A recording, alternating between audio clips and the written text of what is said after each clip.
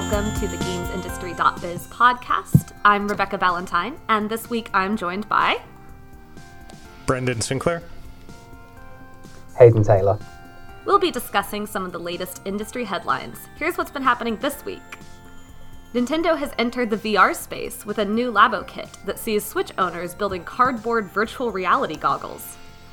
Crowd publishing platform BrightLocker has been dissolved, but will live on under the guidance of a holding company independent from CEO Ruben Cortez. The revelation came amid claims that developers were not being paid the money they were owed. Vivendi has sold off the last of its shares in Ubisoft, thus ending its takeover bid, but it doesn't go away empty-handed. It ultimately gained 1.2 billion euros in its attempt to acquire the Assassin's Creed publisher. Night in the Woods co-creators Scott Benson and Bethany Hockenberry, along with artist and musician Ren Farron, have formed a new game studio, the Glory Society. The venture is a worker cooperative, where everyone at the studio is a co-owner, and all make decisions as equals. No boss is needed. THQ Nordic CEO Lars Wingefors has apologized for the decision by its subsidiary, also called THQ Nordic, to host a Q&A on 8chan. He took full responsibility for the team's actions, saying that, even if no one within the THQ Nordic group would ever endorse such content, I realized simply appearing there gave an implicit impression that we did. Sony has confirmed the final shipments of PlayStation Vita have been completed in Japan, ending production for the handheld and, so far, the platform holder's plans for portable consoles. And Valve has pulled a controversial rape fantasy game from Steam. Rape Day was a visual novel that gave players the ability to choose the actions of a serial rapist during the zombie apocalypse. Valve has previously said it was allowing anything on its store that isn't illegal or trolling, but, after widespread complaints over this title, has added a third reason for banning a title, saying that Rape Day poses unknown costs and risks and therefore won't be on Steam. So let's start today by taking a look at the Glory Society. That's Scott Benson and Bethany Hockenberry. Those two were two of, I think, three co-creators on Night in the Woods. And then they're joined by artist and musician Ren Farron. And they have created this worker cooperative where everyone in the studio is an equal and there are no bosses needed. Currently, it's just the three of them. They're working on at least two unannounced titles so far.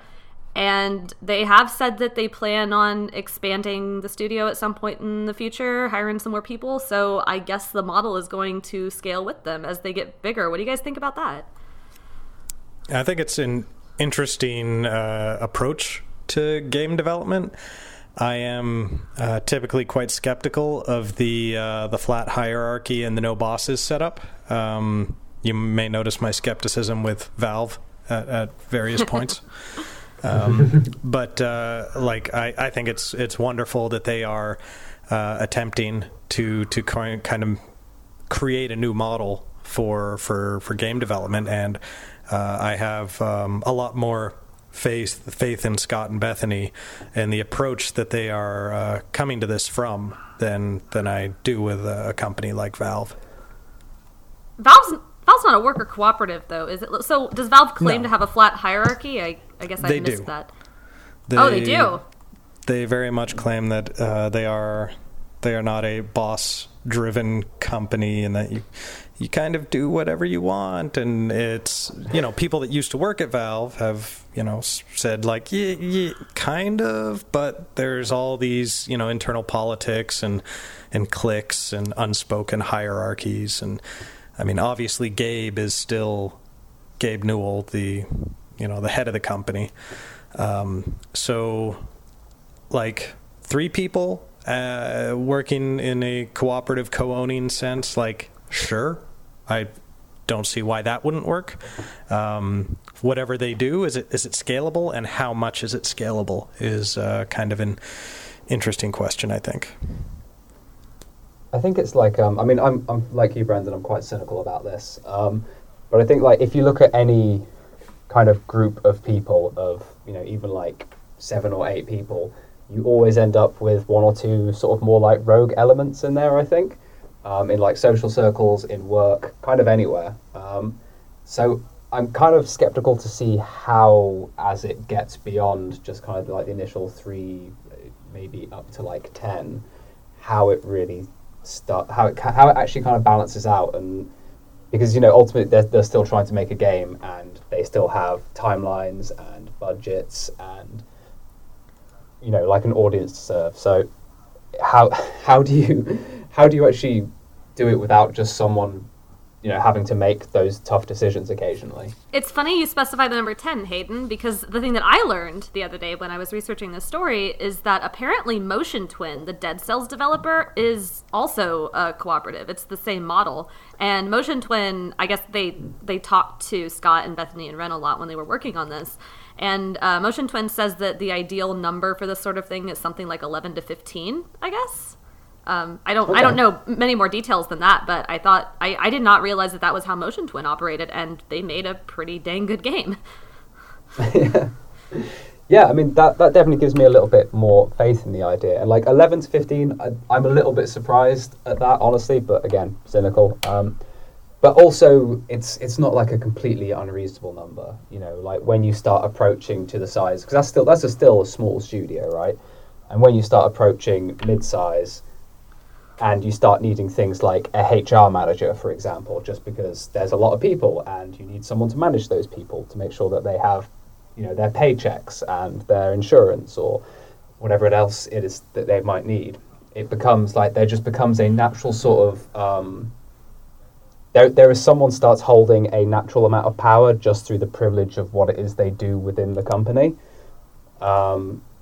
So as companies get bigger and start requiring more people to manage the more sort of extraneous tasks, people, I guess like you were saying with Valve, like cliques develop, and I imagine that happens as a product of being like, well, over here in finance we do this, and they sort of probably think like, because we do the finance and we bring in the money through whatever means, we have a certain sort of place within the company that is perhaps above everyone else. As soon as you are big enough that someone on your staff needs to sit through a compliance training session, it's about an hour long, you absolutely need a boss to tell them they have to do that, because that is not getting done otherwise. Oh no. So, I mean, I've got a compliance training session sat in my inbox waiting for me to do, and that's even with a boss telling me to do it. So. We need to make sure you're not bribing any international governments, Hayden. That's right. Well, that was a cautiously optimistic story to start the week with, but unfortunately we had a share of not so optimistic news throughout the week. One of those was from THQ Nordic. We talked about it last week on the podcast. They held an AMA, an Ask Me Anything session on 8chan. And this week, Lars Wingefors, the CEO of THQ Nordic, the parent company, not THQ Nordic, the one that did the AMA, took full responsibility for the team's actions and apologized for it. But I mean, I kind of know where we're going with this. Was it enough, gentlemen? Absolutely not. And the first thing about that apology that is immediately the most galling about it is that he says he takes full responsibility, which is fine.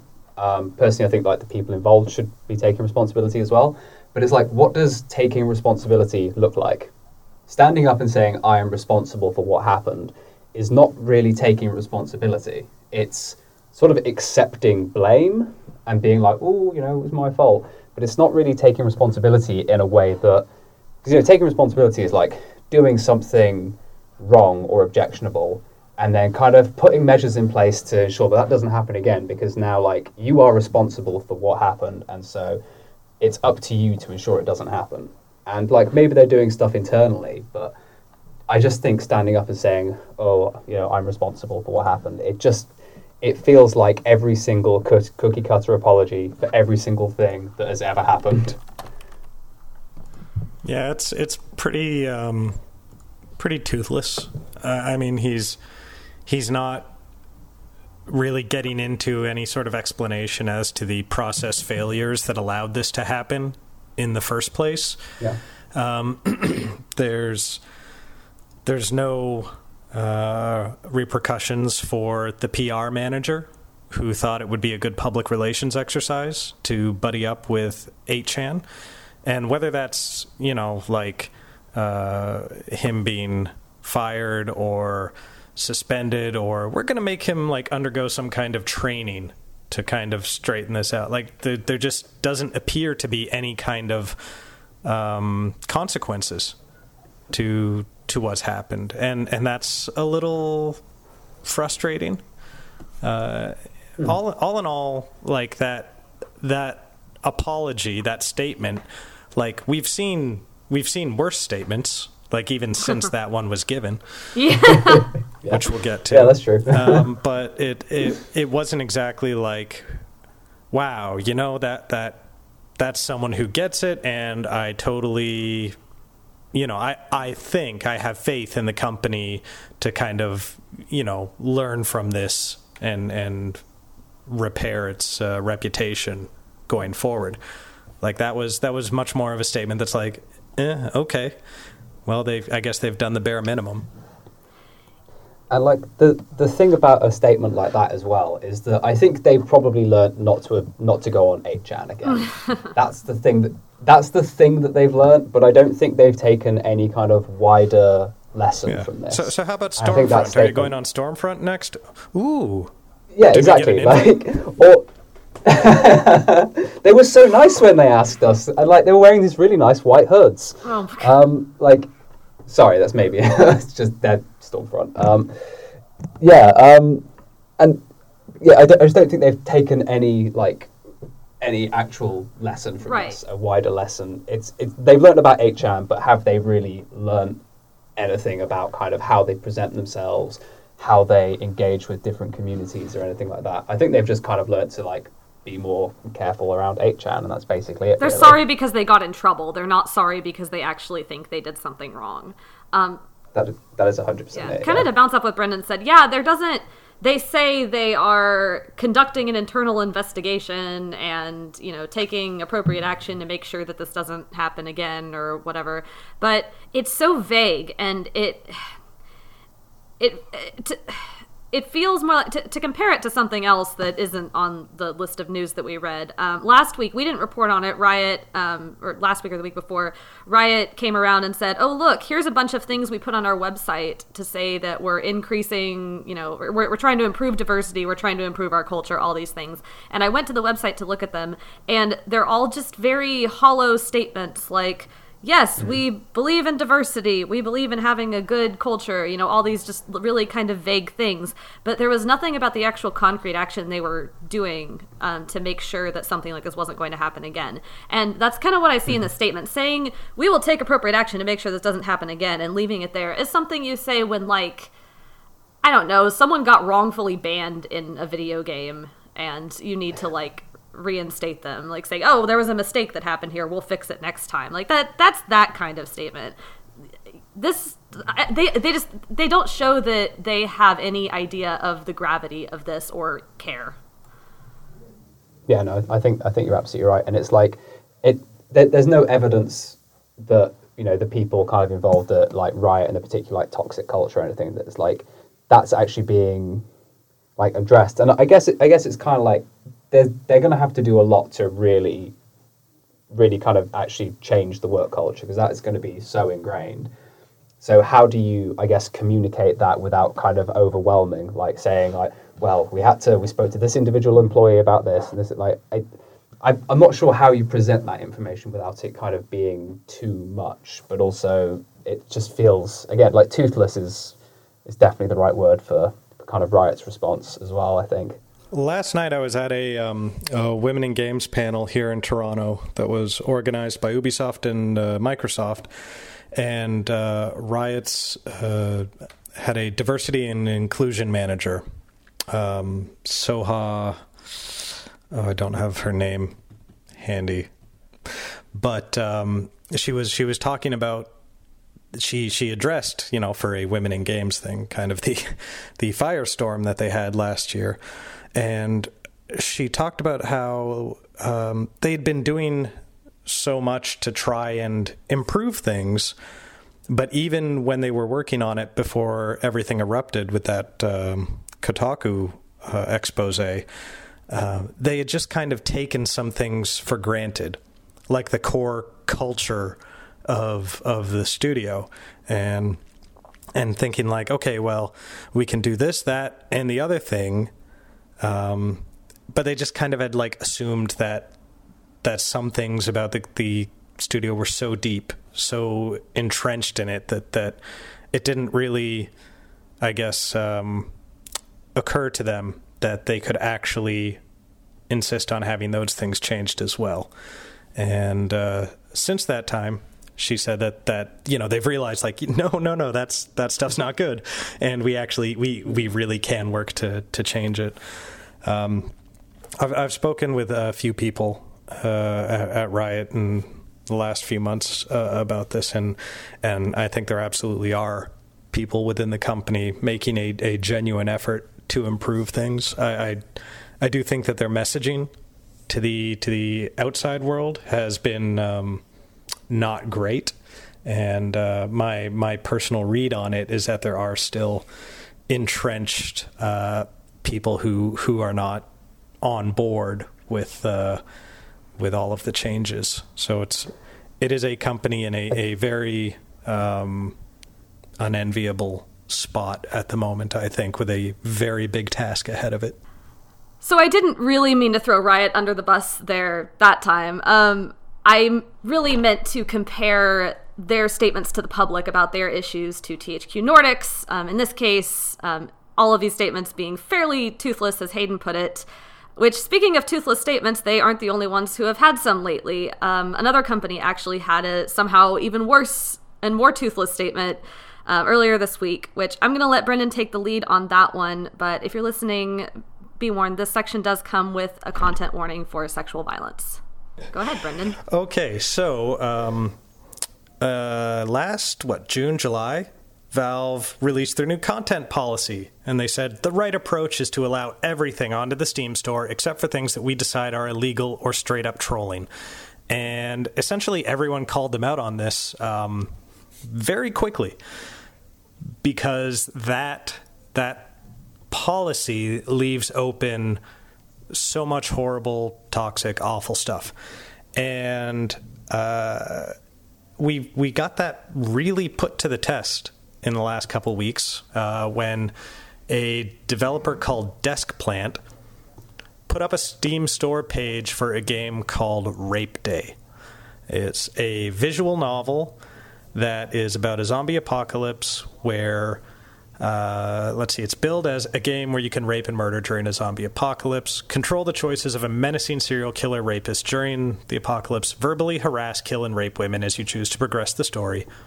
The zombies enjoy eating the flesh off warm humans and brutally raping them, but you are the most dangerous rapist in town. And that description is disturbing enough, but if you actually looked at the page and the screenshots that it gave and the trailer for it, like it was a really, really awful, rotten thing. Like I was affected by it after like having to go through that to write up the story. And it was up for like 2 weeks, and then on Monday it started to kind of circulate in the press. We got wind of it from someone in the industry saying like, hey, have you guys seen this? And we asked Valve about it. This was Monday morning Eastern time, I believe. And we didn't cover it right away. We were sort of hoping like, okay, well, maybe we'll point it out to them and they'll be like, oh, geez, take it down right away. And then we don't have to cover it or give it any publicity and it doesn't come out or anything like that. Later that afternoon, we started to see other sites pick it up. So there was some, publicity of it anyways. Valve had not gotten back to us in any way, shape, or form. Tuesday afternoon, we ran the editorial, Steam is in the rape fantasy business. And it's kind of weird because we always put like the /opinion on our editorials. Like that's our format now. And that seemed like a pretty factual headline to me. But yeah, it did, didn't it?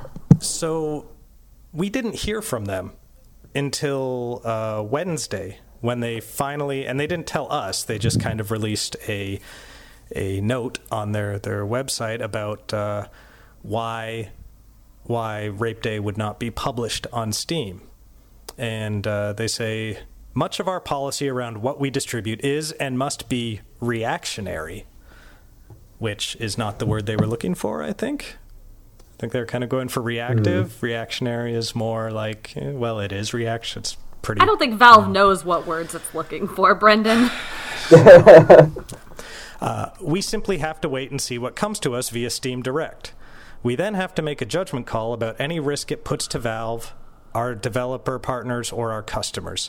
After significant fact-finding and discussion, we think Rape Day poses unknown costs and risks, and therefore won't be on Steam. We respect developers' desire to express themselves, and the purpose of Steam is to help developers find an audience, but this developer has chosen content matter and a way of representing it that makes it very difficult for us to help them do that. And so now I'm just kind of like, where to start with that? Notice that none of this is based on any sense of morality or values or we don't like rape. Right. They say Rape Day poses unknown costs and risks and therefore won't be on Steam, which tells me they were worried about lawsuits or they were worried about business partners refusing to do business with them, whether that be publishers not wanting to have their games on Steam, which is something that I talked about in the editorial, and how that seems like a really bad thing to do when you're already under fire from Discord and Epic and all these others trying to court away your AAA publisher base, or credit card payment processors not wanting to, even handle the money for something like that. And then if you look at it, there's no, this isn't an apology of any way, shape, or form. The closest it gets to an apology is to the developer of the game, saying that we respect the developer's desire to express themselves, but this guy did something that makes it very difficult for us to help them express themselves. And it definitely read like an apology, not just to the developer, but also to, I don't know, the people who believed that this game should be on Steam because free speech and no censorship, completely misinterpreting what those things mean and who, is involved in those things. And it's appalling, and it's a pattern of behavior from Steam at this point, where time and again they don't care about this stuff until people raise a big stink about it in the media, and then they look at it for way too long, and then they decide oh well, this we'll get rid of it because of all the people complaining, while they still try and have this ultimate free speech support kind of position.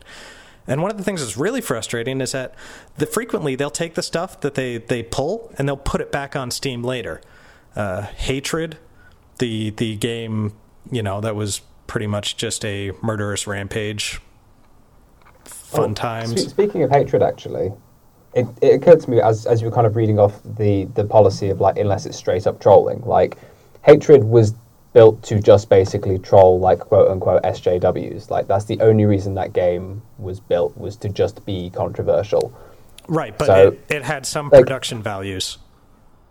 It had some production values, sure, but the Valve's kind of content policy, how do you decide what is straight up trolling, and how do you decide whether or not it poses unknown costs and risks, which is by that definition, anything that goes up there, they could justify removing or keeping on. I think it literally is just the production values, because they consider straight-up trolling to be a lazy or very quick, low-cost thing. But if you put effort into your straight-up trolling, then they're oh, that's... And it has merit for some reason. Right. Which is terrifying, because, like Brendan said, I was on that Steam page, while we were looking into this story, and it's horrifying. It's really messed up, and it is really messed up to even consider. And I certainly don't want to say just, but it's kind of the only way to express what I'm saying here. this is just the visual, like a visual novel kind of cheap, like not. There isn't a production value to this, or at least not much of one. Like, can you? I don't want to imagine if they came out with something with production values along the same lines, and in that case, would Valve be fine with that? Like, Yeah. Other games that were pulled and are still back on Steam now: Playing History Slave Trade, the one that had like a Tetris mini game where you had slaves bent and contorted into the Tetris pieces. Oh, no. And House Party, which was a game where you kind of go into a house party and then get women drunk and sleep with them or whatever. So that one's back up because the initial pushback on it died down. And someone on Twitter, and like it's kind of frustrating because even Pornhub and YouPorn and pornography sites, they commonly have terms of service specifically prohibiting rape, hate speech, slurs. And Valve, if you look at their code of conduct and their terms of service, they don't. Like, even like pornographers, whatever you think of them, like, they're traditionally pretty staunch First Amendment defenders. They are big on that whole freedom of speech thing. And even they are like, you know what? This stuff is unacceptable.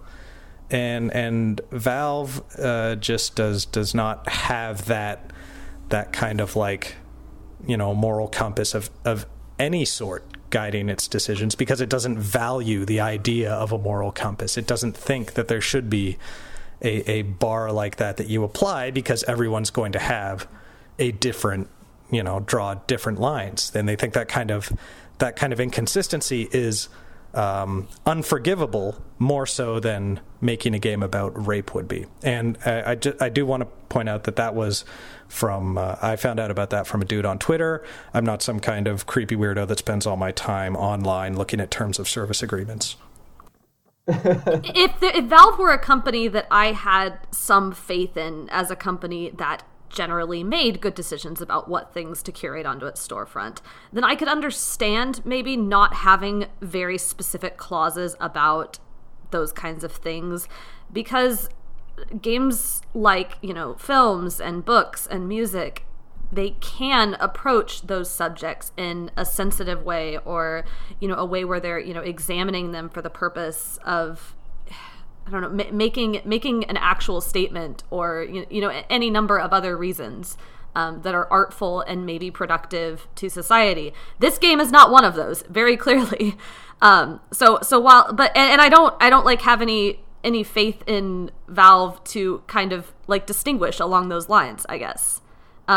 Which in the end kind of puts developers back in the same position they were in before Valve, decided they were going to make this new rule about things being illegal or trolling. Like, what is allowed on Steam is still just kind of this arbitrary thing that's up to Valve, except now Valve has decided they mostly don't care, except when enough people yell about it, which is a terrible rule. Yeah, that's the thing. Like, that would have stayed up there unless there had been, like, a fracas, basically. Like, they, at no point, even if someone at Valve had seen that, like, as long as no one is kind of pointing at it and going, that's bad, you should do something about it, and drawing attention to the fact that they're not doing anything about it, I think Valve, they're just quite happy to kind of sit there and ignore it. And I think that's really kind of reflected in, like, how they present themselves publicly overall. Like, they are, I think they come across as a very, like, secretive company. They don't like to talk to the press. They only put out what they want to put out, and they just kind of ignore everything else. And then when pressure mounts, they will do something. But then again, like, they don't really engage in any meaningful way with, like, their sort of, whether it's through the press or through other means. They just kind of put out statements, and then they're very closed off in kind of accepting sort of outside influence or kind of any outside opinion whatsoever. I think it's a very, like, self-centered and self-serving approach as a company as a whole. And I could sort of see how that's done them quite well for so long, where they are just the dominant force in PC gaming, and they were so big that no one could tell them what to do. And I think they've got a couple of really painful lessons to learn, especially with what's happening with like digital distribution at the moment, where they're going to have to start humbling themselves a little bit and realize that yes, they are massive, but they sometimes have to accept that people are going to tell them what to do. This is one of the frustrating things about this for me, because like I look at everything that Valve has done in the last few years, and there's been so much of it, so much tolerance for white supremacists and Nazis on their site, so much tolerance for really just the worst games from promoting sort of the worst elements of humanity. And I wonder, like, what is it going to take for people to actually, just stop doing business with this company, to delete their Steam accounts, to not give them any more money? And, like, whenever I say that on Twitter or in an editorial or something, I get a bunch of people saying, like, I have thousands and thousands of dollars invested in my Steam account now. Like, if I delete it, I am basically getting rid of my gaming past for the last 10, 12 years. And it's because they've been locked into this ecosystem that has been practically a monopoly in the PC space for so long, that the cost of walking away for them is just too high. And I think this is one of the reasons why we get so many people saying, like, oh, it's a slippery slope to censorship. Because for these people, it seems like Steam's hold on their gaming life is so thorough and so tight that the idea of deleting their Steam account is a non-starter. Like, no matter what Steam does, they don't feel like they have a choice. And when you don't feel like you have a choice, at that point, like, the censorship parallel sort of maybe feels more appropriate, because, like, we're actually, the concern with censorship is government censorship, right? That you legally won't be able to do something, or that if you do it, you don't really have a choice to do it because the government punishes you, throws you in jail, whatever. And so we get all these arguments that are like a slippery slope to censorship. And I look at it and it just kind of frustrates me, because, like, what if instead this is a slippery slope to a healthy and reputable industry instead of an embarrassing trash fire for degenerates? Because, like, this happens so often and it's so mortifying.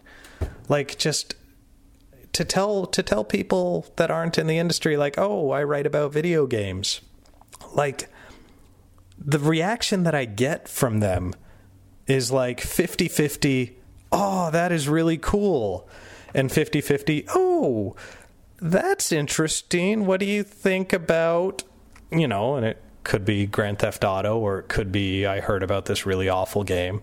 And like that, I'm fine with Grand Theft Auto, and I'm fine with kind of the normal AAA brain dead stuff, because every creative medium has the stupid fun AAA brain dead stuff. But what Steam is doing as kind of a de facto representative of the industry, as the PC digital distribution monopoly almost, is they have such a responsibility for the reputation of the industry, and so little interest in not even living up to it, but in acknowledging that it has any obligation to the medium as a whole. I do think there was the smallest, maybe potential, kind of silver lining on this story. Valve's phrasing on it, saying that significant fact-finding discussion, it poses unknown costs and risks, and therefore won't be on Steam. And Brennan, you mentioned earlier that this could involve something like other publishers, not wanting their games to be on the same storefront. It does kind of make me wonder, per our conversation last week, talking about how people should, like platform holders should go talk to THQ Nordic and be like, what are you doing? In this case, it makes me wonder if anybody approached Steam like any other publishers or anybody else with significant power, like financial power, and said, what is this? Why are you allowing this on your platform? I mean, I don't know that for sure, but I kind of wonder if there was some sort of pressure from the industry, from any part of the industry, if somebody with some power said, no, this actually isn't okay. And I don't want to be hopeful on that front because it's such a huge maybe, but I don't know. I do kind of hope that somebody called up Valve and said, what the heck are you doing? This is your gaming industry fanfic right now. I'm sorry, I know. And that's I've done the same thing. I'm crossing my fingers and hoping that this was finally like a point at which some of the major players would decide like, whoa, no, this isn't. We can't be associated with that. We need to draw a line somewhere. They also now have another option. Like, they could take their stuff to Epic now. It's not just Steam. So even if Epic isn't quite big enough to really challenge them yet, there are other options now that could possibly be viable. So if Valve screws up enough, there's a place people could have an exodus to. The thing here is that Tim Sweeney, I think, has indicated that they, don't really want to apply any kind of content filtering on, of this sort on the Epic Game Store either. So let's hope that they realize this is a differentiating factor that they can sell themselves to publishers on, instead of saying like, yeah, this is great, we're going to open the floodgates. Oh, and here comes the Rape Day games. Come on in, boys.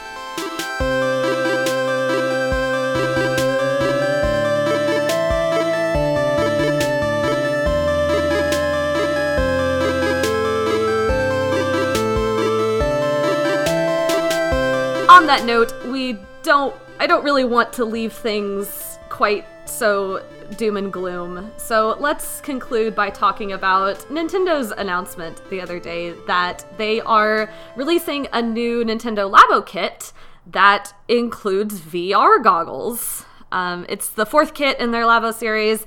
This one comes with do-it-yourself, like 5 little do-it-yourself cardboard creations that pair with the Nintendo Labo software, and then a 6th one that is VR goggles that then work with the other ones to play little games. Like there's a little blaster gun, and then you put the VR goggles on, and you can like blast space aliens or something. So this is Nintendo doing VR, I guess. You mean like again? Yeah, I guess so. It's attempt number 2 after, what was it, the Virtual Boy? Oh yeah, the Virtual Boy. This seems, it doesn't come out until April. We haven't seen it, in practice yet, but I have questions. I don't have kids, so I don't think about these things very often, but I was under the impression that VR wasn't something you gave small children, like what the Labo is marketed to. It seems maybe questionable to kind of shove a Nintendo Switch right up in front of their eyes. I don't know. That's one criticism I've seen. Another one that I think is weird is there's no like head strap or anything to hold it on. You just hold it and put it in front of your face, and I don't know. This just seems clunky and uncomfortable and not especially fun. And it also seems like, yeah, it's technically Nintendo doing VR, but I don't know where they're going to, except for, making new little Labo kits that can attach to it. I feel like they're not really going to go anywhere with this. No, they're not. I mean, it is an iteration on the Virtual Boy, because that one, you plunked it down on a table and it just stayed there. So now it's light enough that you can hold it and look around with it. For the kids' eyesight thing, I guess the assumption is that these games are such lightweight experiences that, like, no pun intended there, that people are going to spend 2 minutes fooling with them and then on to the next thing. This. I'm not sure that Nintendo's got a lot of faith in this, and I'm kind of surprised that they are actually going to ship it. Like, they announcing it a month ahead of launch like this seems kind of sudden. And my impression of the Labo push to this point has not been that it's been overwhelmingly successful. They also announced it at like 8 p.m. Eastern on a Wednesday night. What's up with that? Yeah, I don't know. That's a weird time to have announcements. I don't know. I was getting ready to like chill for the day, and Nintendo's doing VR now again. Yeah, this does not seem like they have very high expectations of it, and neither do I.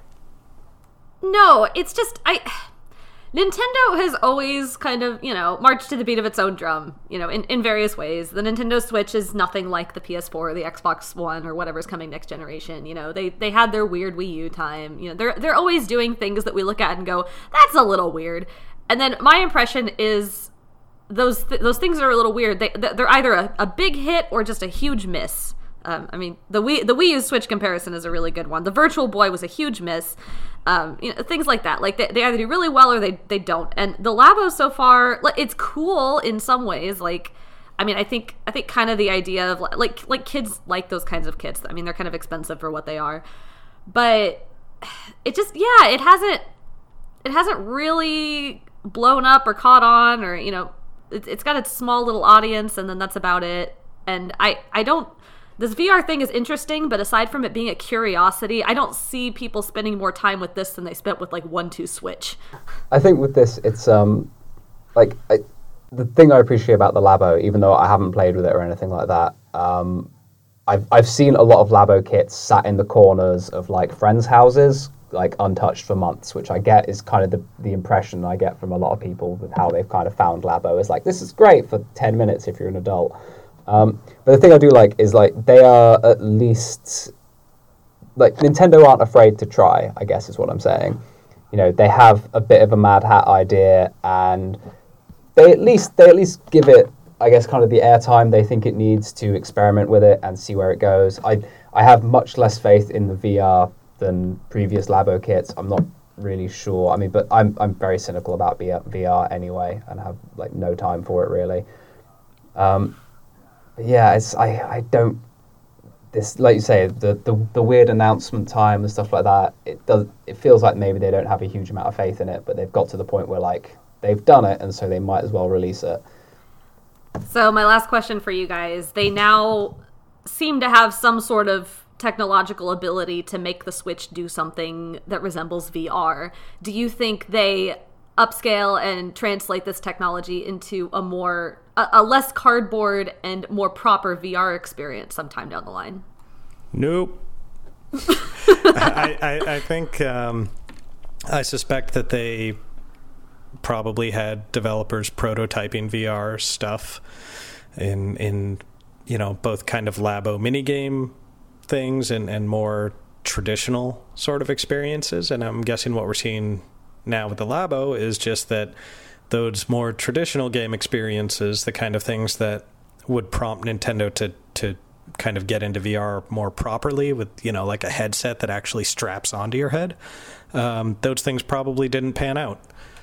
And I would expect that this is it. And I think across the industry, I think kind of VR has... The excitement around it has kind of retreated back to that. Okay, so it's a niche thing again now, and maybe we can take another shot with it when the technology is better. But the experiences that have been made in the last few years, I don't think that they have been compelling enough on the whole for people to really jump on board in a mass market kind of way. All right. On that note, that is all the time we have for this week. We will be back next week with more of the latest industry news.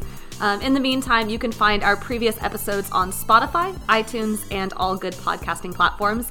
And you can get your daily dose of news, insight, and analysis into the world behind video games at Games Industry.biz.